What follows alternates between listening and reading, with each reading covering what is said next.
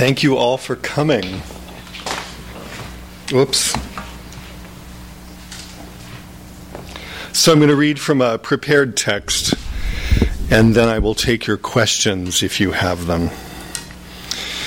Because I'm the guy who wrote the book. I might be able to answer them. This is from the introduction of True Homosexual Experiences, and it's called An Improbably Literate Hustler. Full of anticipation and unsure of what he's looking for, a young man enters an adult bookstore. Stepping through a creaky door bearing a warning sign, "No minors," he heads for the magazine rack. Among the glossy full-color porno magazines giving off a chemical smell, he sees a small pamphlet-sized publication called Straight to Hell. The title recalls condemnations such as "God hates fags," but at the same time suggests defiance. Anyone on the straight and narrow path can go to hell. The cover features an image of a naked man who looks nothing like a model and maybe an ex-convict. Not fabulous or campy, the booklet seems old-fashioned and homemade, the opposite of what the young man has been led to expect from gay culture. Inside the issue, there is a rhyming slogan in the masthead: Love and hate for the American straight. Straight to Hell's visual style is immediately recognizable yet anonymous, just like its contents. Lurid tabloid-style headlines introduce texts contributed by the readers. They describe sex acts between men in different settings in various parts of the United States and the rest of the world. This comes as news to the young man. Homosexuality is not just confined to a few neighborhoods in big cities and is more or less, for lack of a better word, ordinary. The young man shoplifts a copy of Straight to Hell. I don't suggest you do that sort of thing here. And at home he masturbates to the words and pictures. Though he doesn't realize it at first, this small booklet has changed his life. On one page there is an address, a post office box in New York City where he can send orders for more issues and submit his own sex stories. Accompanying the address is a name: Boyd McDonald. McDonald, founding editor of Straight to Hell, was the main creative force behind one of the most distinctive underground publications. In fact, the first queer zine. Self-published and crude, Straight to Hell's sense of urgency was as strong as its contempt for authority. Fanzines and underground comics of the 1960s and early 1970s had combined these elements before, but none of them were devoted to homosexual material. From the 1950s onward, early gay publications, for example, One, The Homosexual Viewpoint, and Physique Pictorial, had used the same format, the size of an 8.5 by 11-inch sheet of paper folded in half. But none of these prepared readers for Straight to Hell.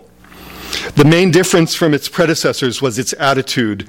The man who assembled this material just didn't give a damn about any recognized standard of taste. Issues of Straight to Hell were illustrated with beefcake photographs and candid shots of men. Most were by Bob Miser of Athletic Model Guild or David Hurls of Old Reliable, but Straight to Hell also published many amateur photos sent in by subscribers. The unnamed men who contributed their stories came from all walks of life, barely literate to highly educated. Some were young, while others were old enough to remember the early years of the 20th century. They all had one thing in common: a need to write their accounts of their sexual exploits and share them with their fellow men. Boyd attached great importance to his undertaking. He once wrote, "I consider this history, not pornography. It's very serious work, the true history of homosexual desire and experience. Any gay publications that do not deal with the elemental discussion of gay sexual desire are not serious, they're frivolous." He collected sex stories from a multitude of men and kept his comments on them to a minimum. Boyd McDonald reserved most of his editorial commentary for news items about the stupidity, hate, and warmongering of American politicians, and he illustrated them with unflattering photographs. Boyd knew how to spot a con artist, especially one who had wrapped himself in the flag. Boyd made his political opinions explicit, but he wrote about his personal life reluctantly. A brief account, varying only slightly over the years, became the basis of a compelling biographical myth. One author's bio from the early 1980s is typical. Boyd McDonald was born in South Dakota in 1925. I was a pioneer high school dropout, he writes, leaving school to play badly in a bad traveling dance band. I was drafted into the Army, graduated from Harvard, and came to New York, where my principal activity was taking advantage of the city's public sexual recreation facilities. As a sideline, I worked as a hack writer for Time magazine, Forbes, IBM, and even more sordid companies. I started the magazine STH, Straight to Hell, the Manhattan Review of Unnatural Acts, later renamed the New York Review of Cocksucking. He describes pillars of the establishment as sordid and sends up the New York Review of Books by replacing books with cocksucking, a clear statement of priorities. The text is found at the back of the second anthology of True Homosexual Experiences, drawn from the pages of Straight to Hell. Eventually, 13 STH collections came out from various publishers. They all had concise, direct titles: Meat, Flesh, Sex, Cum, Smut, Juice, Wads, Cream, Filth, Skin, Raunch, Lewd, and Scum. A number of proposed titles, Bear, Heat, Hoses, Sex Hounds, Sperm, Stuff, Tools, and Used, remained unrealized at the time of Boyd's death in 1993. These books contain descriptions of how men look, act, walk, talk, dress, undress, taste, and smell. At first glance, Boyd's publications might appear indistinguishable from the many subsequent ones that copied Straight to Hell to less effect and acclaim. A careful reading of Straight to Hell reveals that its editor possessed a unique sensibility. His subversive wit graced every project on which he worked. Boyd had a reputation for being a curmudgeon, and beneath his polite demeanor was a fiercely individualistic anarchist.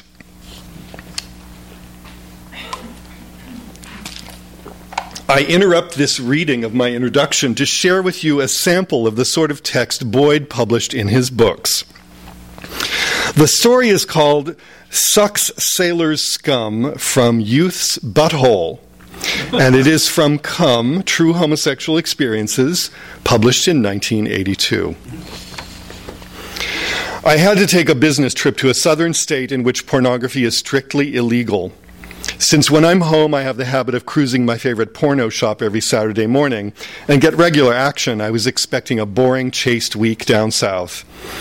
However, just before entering that state, I noted a genuine adult bookstore and movie. Monday, I had appointments with 3 prospective customers and got to the porno shop about 3 in the afternoon. The manager appeared to be a little worried. He said 6 sailors were in the movie room, having stopped by on their way to the Gulf. He said they had been cornholing a boy in the booth for over an hour. I said, "What's wrong with that? Sounds good to me." I asked if it was rape, and they said no. The kid begs for it. He said he knew the kid, and the kid's father was a judge in the next state. He said, "This is the South, you know, and 3 of those sailors are black." I told him not to worry and went into the movie room. 3 sailors, 1 white and 2 black, stood outside the movie booth. The door of the booth was closed, but I could hear fuck sounds. The big black sailor next to me had a huge bulge at his groin, and I reached over and felt it. He opened his pants and offered me his big, thick cock with a great plum-like head. Shamelessly, I went down on it right there in the movie room. Then the booth door opened and 2 sailors came out. One of the sailors said, "How is he?" and received the answer, "All sloppy with cum." Then the black sailor pulled out of my mouth and said, "How about you going in there and cleaning him up?" He pushed me in the booth ahead of him. In the booth was a beautiful sight. The boy, who was probably about 19 years old, was completely naked except for a pair of white crew socks, his legs up in the air against the sailor's shoulders. The sailor who had pushed me into the booth said, "Pull out, Tyrone. This dude is going to clean the cum out of that kid's ass so he won't be such a sloppy fuck next time." He pushed me in between the kid's ass cheeks. The kid's ass smelled like cock and mainly that chemical ammoniac smell of cum. I licked around his hole, and it was loosened so much by getting laid that I could get my tongue well up inside. It was delicious to a cum hound like me. I got my tongue in there and lapped and slurped and had a ball. And now back to my introduction. Excuse me, I need a drink. They're children's books.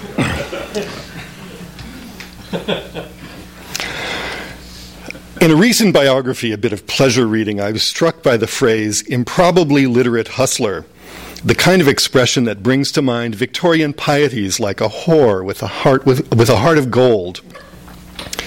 The writer's assumption, presumably shared by many of his readers, is that for a biography to impart the greatest moral edification, the subject should be respectable, educated, and not a whore, or filthy, not educated, and a whore. The former type of subject serves for inspirational purposes. Someone just like me has succeeded. The latter, for cautionary tales. Someone I wouldn't want to be has failed. The subject who confounds these categories poses difficulties, either when educated and a whore, i.e. unable to act in his or her best interests, a mentally ill person, or not educated and not a whore, i.e. childlike, unyielding, and inscrutable, a saint. The homosexual, traditionally considered mentally ill until fairly recently in the United States, can disturb these comforting habits of mind. The suspicion that educated men were enjoying the company of hustlers when they weren't toiling at their respectable jobs did not occur to the benighted American majority until the latter half of the 1960s, if then. With the arrival of AIDS in the U.S., an alarming number of homosexuals became physically ill, and the signs were unavoidable. Uninhibited fraternizing between men of different ethnic groups and social classes had been taking place, often in public and even in broad daylight, for many years. Then AIDS killed all the really interesting people, and a group of jealous perverts who appointed themselves defenders of the American way of life unleashed a backlash. Those who came into this world after the worst years of the AIDS crisis may imagine that the moral panic is a thing of the past, like the witch trial. But anyone who lived through that time knows that moral entrepreneurs, when they aren't occupied with stealing money and spending it on hustlers and drugs, are always looking for new excuses to spring into action. The American Puritanism nurturing moral panics also dictates that those with a sexual role in society, prostitutes, pornographers, promiscuous amateurs, cannot be taken seriously as artists. Discounting their work is an example of stereotypical thinking, the mob mentality enforcing conformity. Gay artists who really risked something, usually called erotic artists when not being prosecuted for obscenity, pandering, or endangering children, have only recently gained some credibility in American culture, for example, books published and art exhibited. Considering the joyous recklessness of their lives, the erratic quality of medical care for any but the privileged in this country, and that their generation was already decimated by AIDS, they have come to seem like combat veterans, but without medals because, instead of foreign enemies, they have been fighting the prejudice, pettiness, and hypocrisy of American society. They have sacrificed everything so the rest of us can see photographs of naked thugs, experience vicariously the kind of sex sensible people hesitate to seek out, and read stories of their colorful lives in explicit detail. Some of them contributed to Straight to Hell. A few are still alive today. They deserve our respect and admiration. Almost infantile in its defiance and not acknowledging the boundaries between public and private, Straight to Hell is easy to dismiss as the work of an obsessive crank, yet within its pages enduring truths can be found. Anyone can see this stuff is trash, but somehow it has never gone away either. It has never gone away. That is because the social ills Straight to Hell diagnoses have never gone away either. As long as brain and genitals must coexist in the same body, in other words, as long as we are human, we must reckon with Boyd McDonald and his inconvenient messages. Thank you.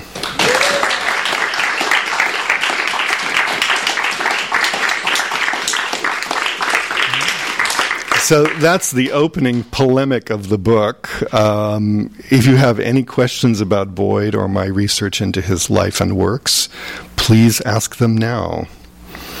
And don't be shy. Yes? Well, so what did you find out about Boyd McDonald other than Well, read the book. Do you have a specific question about Boyd you'd like me to answer? No, I was just wondering in general. I mean, he's always been. I don't know much about him, other than what I read in his book. He was a very private person, it's true, but he did have friends, and he did have a family. And I tracked down both his friends and his family and found out all sorts of things about him. He also, excuse me? He is no longer with us. Boyd died in 1993 of emphysema. He was a chain smoker. Let this be a lesson. But yeah, he was very private, but he let things slip in his writings. I really combed his writings for autobiographical details, and there are a fair number of them that you can piece together with testimony from people he knew and get a portrait of Boyd. Not a complete one. He was a very serious drinker for many years, and he had what I call a lost decade. There's about 10 years that we don't really know much about, but it was a kind of conversion story. He stopped drinking, and he went on welfare, and he moved into a single-room occupancy hotel, and he completely changed his life. And he started the magazine that we know and love. After sobering up. That's when he did what he wanted to do all along. That's when he meant business. When he was working for Time and other jerk-off companies like that, that's when he was a drunk, because he was miserable. Yeah. And it was a one-man shop. It was a one-man shop until about 1981. 1981 was when he started publishing the anthologies based upon Straight to Hell, the titles of which I read. And he's decided to concentrate on those books, and he handed the editing over to a young guy named Victor Weaver, who edited Straight to Hell for about 8 years. And then he quit, and it was handed over once again to Billy Miller, who's currently editing Straight to Hell, and the current issue is on the shelf in the bookstore now. At the beginning, it was a very crude publication. It was just mimeographed sheets. And little by little, it became more sophisticated, more expensive to produce, and its circulation became quite large. In the early 80s, when Victor Weaver took over, its circulation was 20,000 copies per issue, which is quite impressive. Yes? How did he distribute it when he started it? Where did it sort of become available? When one of the early issues I discovered in the masthead, this is available at 5 bookstores, and it was all dirty bookstores in New York City. And that was 1973. And it just grew from there. Gay bookstores, which were really just beginning around that time, some of them really loved Straight to Hell. Others denounced it and didn't want anything to do with it. But it did. He had a very serious mailing list of people who were not only buying the issues but were contributing stories, and he carried on involved correspondences with many men all over the world. So it was quite a thing that he managed to cultivate from very humble beginnings. Yes. About how do you know about how many stories were collected over what period of time? And there's no way to really know, but is there a sense of the authenticity as opposed to guys just completely making up their own fantasies? Well, this is one of the most important issues that I tackle in the book. The veracity of these stories. He collected stories for 20 years. He started Straight to Hell in 1973, and he died in 93. And he had many stories. People assumed that he had made them up. Like the guy who ran the Oscar Wilde bookshop in New York City was his enemy and thought, this is all made up, this is all fiction. But someone I interviewed who interviewed him for The Advocate in 1981 visited him at his room. And Boyd said, "Oh, you want to see the letters?" And he opened up his closet and out came tumbling bags and bags of letters written in, crayon, some of them. Some of them were typed. Some of them were on fancy stationery. Others were just scrawled on just the cheapest paper. Every kind of handwriting and style you can imagine, and they were all there. So, a number of people have attested to the authenticity of the letters. Boyd had certain standards that he applied to the texts to verify their authenticity. They were not fail-safe.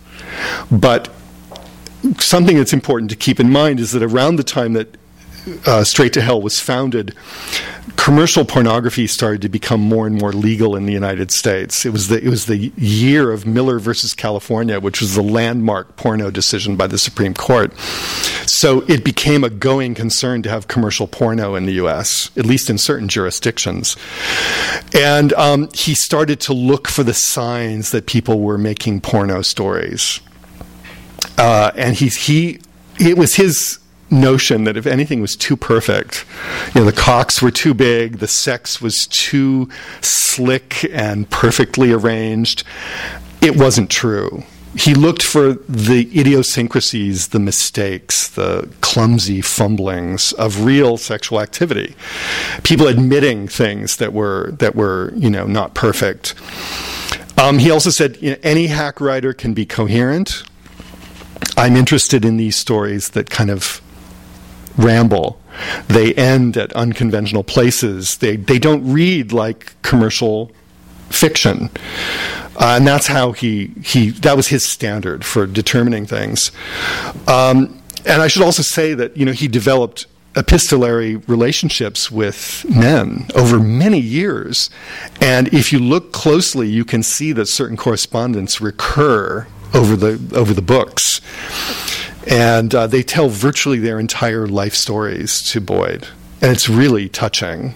And I take that all as authentic. These guys are basically, this is their forum for saying what their lives were like and what their sex was like. So to me, this is really valuable historical information. Yeah? How much did his family know about the publication? I have to drink before I answer that question. He had a stock answer for that question.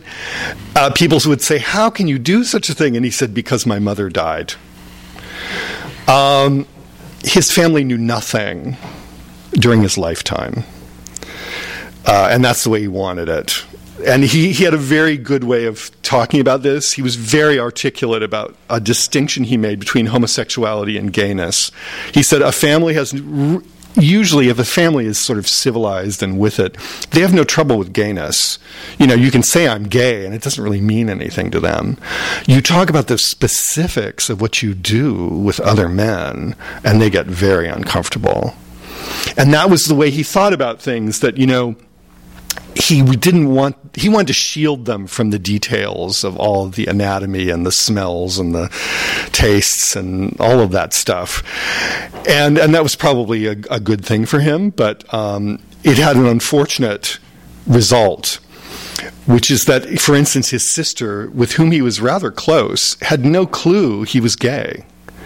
After his death, she said to Billy Miller, they say Boyd was a homosexual. Is that true? He was the homosexual. And she had no idea. So after his death, his sister and one of her daughters came to his single room and cleaned everything out and threw it away. And it was partly because they didn't understand the importance of it, and it was partly because they were mourning this relative that they loved.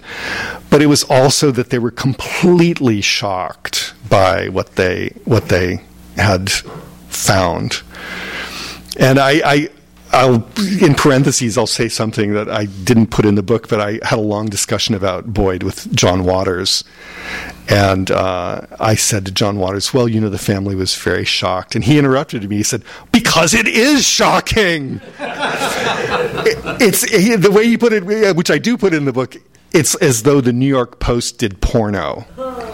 they had these, all the stories had these really lurid titles. Like sucks sailors, was it sucks sailor scum from youth's butthole? That's typical of the kind of story titles he came up with. And then as raunchy as possible. Even today, it's shocking on some level. And I would also add that we had trouble with getting the book printed and shipped because of its contents. We printed in China, and the printing went just fine, but the shipping was a nightmare. The Chinese said, we're not shipping this because, as they put it, it shows too much of the human body, which is a lovely way of putting it. But we eventually got the shipment transferred to Hong Kong, but it delayed the book by about 3 weeks, which makes me sad, but it's finally here. It exists. You can buy it. But, it's so even today, Boyd's work is causing some problems. Yeah, you can ask one more question if you want. Can you talk a little bit? You were saying that the early gay bookstores, like some of them really hated his publication. Mm-hmm. Can you talk a little about why he was controversial, even in the gay community at the time? Yeah, Boyd. It was his position that to be a gay politician, to be a gay liberationist, you had to be a kind of eunuch. You had to present yourself to the world as a eunuch. You couldn't talk about the specifics of your sex life. All you could do is say, I'm gay. And it was a real effort of legitimation. You present a sanitized version and maybe people will like us. And he wasn't interested in that at all. He wanted things to be as dirty and raunchy and detailed as possible. So anybody who was interested in a kind of liberationist line held Boyd in some skepticism. And that was a rift that I think now looks slightly ludicrous to us because we live in different times, but at the time it was really quite serious. He was a radical political guy. A lot of the writing is very pointed satire about conservative politicians, and it's all factual, and it's really quite amazing. So he's a radical political guy, but he was also not interested in the more fatuous aspects of liberation politics. And if I can just say in parentheses again, I really sometimes wish Boyd were still alive today. I can remind you that Donald Trump's first lawyer was Roy Cohn, whom I mention in the book. Boyd said he gave dick licking a bad name. You find out a little about Roy Cohn and you'll know exactly what I just said. And then, of course, we have Dennis Hastert, the former, he was sentenced, I think, only today, the former Speaker of the House. And this is the sort of thing Boyd would have taken and run with. And it's a shame he's not still around, because that's the media I'd be interested in reading on my iPhone.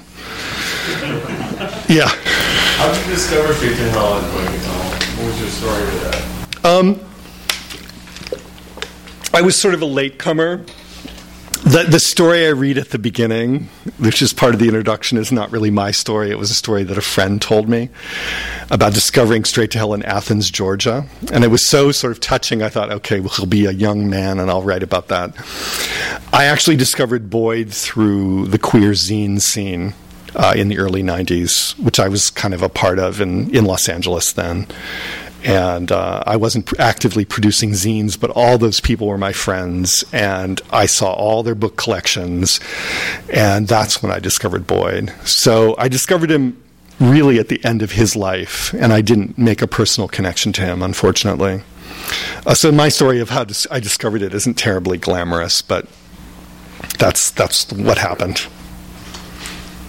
Yeah? What do you think there was in his sobriety that led him to this liberation? What came after his sobriety? He wrote this book that seemed kind of transformed like a new person, liberated. One thing I should mention is that Boyd, to my knowledge, stopped drinking in 1968 and never had a relapse. He never drank again. And he would even go so far as entertaining guests with bottles of vodka, and he would not partake at all. So he was someone who was incredibly strong, absolutely implacable in his work. And I think it takes sobriety to be that, to do that. There's something so obsessive and so strong about him. He's almost not human, because it's just this relentless project that he was engaged in with great fervor, and he never faltered at all. And I think that kind of maniacal energy is what made him a sober person. Exactly. And he was prey to many obsessions. That became the one that was productive. Yeah. I loved the story in the beginning. It's like a lot of people I lived in Baton Rouge, Louisiana. We had a friend that would go to New York and collect little stacks at SDH. And it was a decadent, obsession of ours when this would come in. But none of us dared to get a subscription. Right? I mean, we were under, that was 1980 when I came out. And, we wouldn't even want this coming in the mail because where I lived, you didn't want it. Mm-hmm. We had to escort each other into the gay bar, or let's get beat up. And so this sitting, we would sit and read it together and have like a little orgy, a little boy orgy. It was great, but it was so raunchy. And I think that was part of the decadence for us. Yeah. It just, I was talking to my friend Les about this just before we started tonight, and I thought, this is the product of centuries of repression. And God, I'm so happy that you did, because I can't wait to read your book, your articulation of everything I've been thinking about this whole thing. But what I wanted to, it reminds me a little bit of Larry Kramer. I just wonder if they knew each other. It's interesting you bring up Larry Kramer, because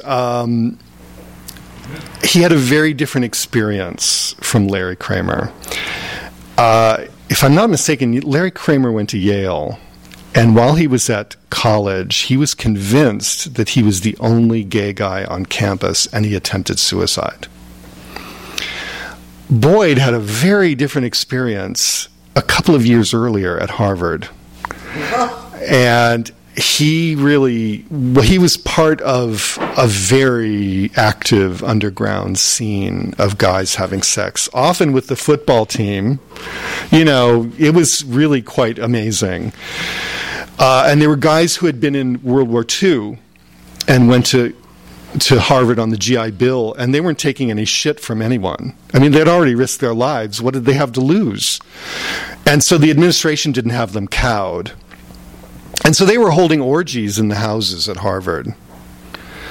And this is something I print in its entirety in the book, is this amazing anonymous story about gay sex at Harvard in, I think it was the class of 1949. So it was a great moment for him, for sex. And he does, when he refers to his college education, he says, oh yeah, it was anything goes, and there was really no problem or guilt or anything. We were not open to the rest of the world or even to the university, but among ourselves, anything went, and it was a boy orgy. So that was an important aspect of his formation, which you'll read about in the book. Yes. Just a comment. You may know the famous Yale football yell, "Knit one pearl to Yale Harvard," but was a sort of mock on assuming the kind of hypermasculinity of the Yaleys against the effeteness of the Harvard crowd. Yeah. This was part of the... It's nothing I'm proud of, because I have to confess I'm an alumnus of Yale. So am I, yeah. And reading about Boyd's early life, I have to say I was quite jealous. But This is somewhat controversial because I haven't gotten enough testimony to say definitively whether Larry Kramer's experience of feeling totally isolated at Yale was typical. Because for all I know, there was, in one of the other residential colleges, maybe there were orgies going on. We can hope. Anyway, sorry. Any other? Oh, yes. As far as research material or doing interviews, was it pretty New York-centric, or did you find yourself going anywhere far-flung, either to track people down or materials down? Well, a couple of things I can say about that. One is, in this day and age, you don't have to travel anywhere to interview people. Email and Skype are wonderful for that. So my budget was tiny. The other thing that's really wonderful is the largest gay and lesbian archive in the world is in Los Angeles at USC, the One Archives. And I did a lot of work there. I did work on my Fred Halstead book 5 years ago at the One. And since then, they've acquired a lot more material. And I was able to consult virtually every issue of Straight to Hell in their collection. So that's... we should consider ourselves lucky we live here, because that collection is just around the corner. And so I really didn't have to travel to write the book. And the people, a lot of the people he knew are still in New York. His niece, that really was a great informant for the book, not the one who threw out the papers, but the other niece, who really, really adored her uncle. She's living in upstate New York now. But a lot of the people who were involved with Boyd are still in the metropolitan area of New York City. Yeah. Are there any conclusions, even if it's anecdotal, that can be sort of extrapolated from all of this about men having sex with men who don't identify themselves as gay? Yeah. A certain percentage, the Janus report, says 22% of all men have same-sex experiences. I think technology has changed things. I think, these apps people have on their phone, they've opened things up sexually in ways that we have not yet understood. So I'm going to refrain from commenting on that. But, Boyd was an old school queen. He identified as gay, and he was interested in men who identified as straight. For him and for most of his contemporaries, they were the most desirable sex partners. And so it's a very ambivalent statement about sexuality you make, because on one hand, before liberation, it's tremendously exciting and forbidden and dirty. On the other hand, liberation has given us other opportunities. And even though Boyd in the zine and in the books comes across as perhaps a little bit dogmatic on his anti-liberation stance, in person, he was I have a video interview of him. By the way, there are Boyd McDonald papers at the Cornell University Library as well. And they had a video interview with him conducted a few years before he died. And he acknowledged that actually gay liberation had done some really valuable things to make all of our lives better. The specific thing he mentioned that was really interesting is that this is from his experience at Time Life. If you're gay and it's a secret, everybody in the workplace has power over you because you've got something to hide. But the moment it comes out, they don't have anything on you. And you can really function as equals in the workplace. Unless, of course, you've got other things you're hiding.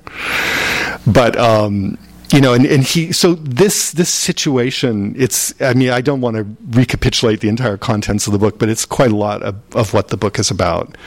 This sensibility of the pre-liberation sex.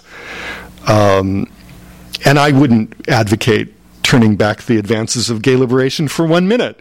On the other hand, I do think that maybe some of these sex stories are an interesting indication for young'uns.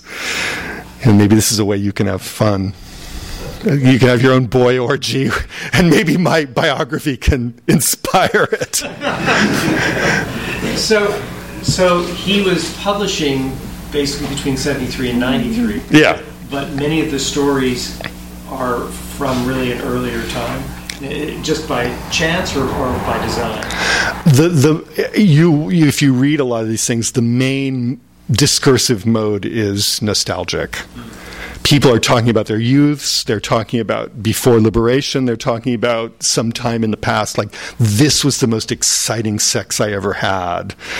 Like some garage mechanic spread-eagled on a car or whatever, some Canadian Mountie pulling down his pants, and then it's all in there. So it's very much about memory and nostalgia. But really some very interesting historical material comes out, so to speak.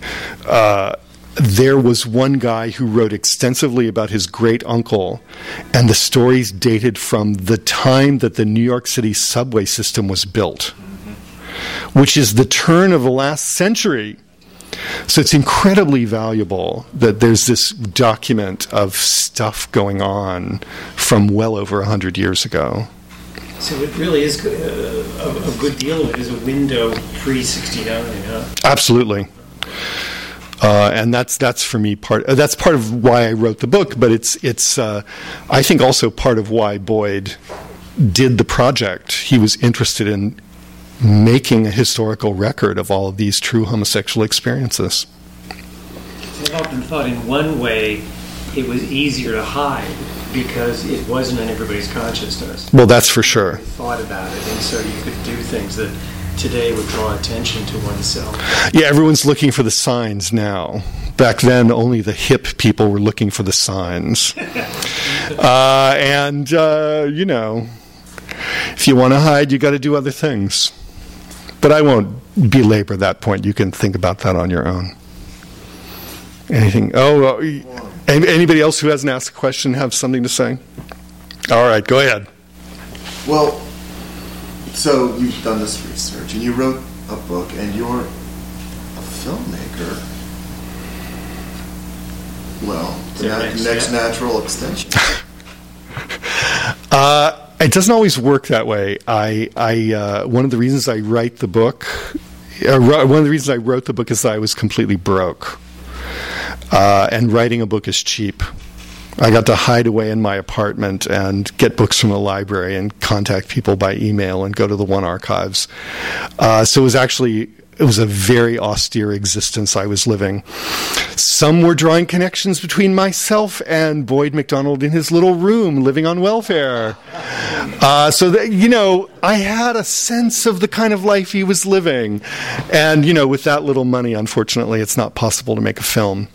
But I have, and also I do a lot of work, and I've moved on to other projects. So I'm afraid the film about Boyd McDonald is not to be made by me in the near future, which is fine. I mean, I wrote a book. I guess I'm going to end my talk with the phrase, I wrote a book.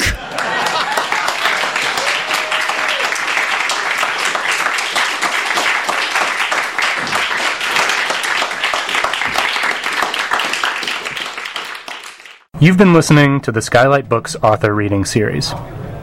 Don't forget, you can listen to this and all our other great podcasts at skylightbooks.com. Thanks again for stopping by, and we hope to see you soon.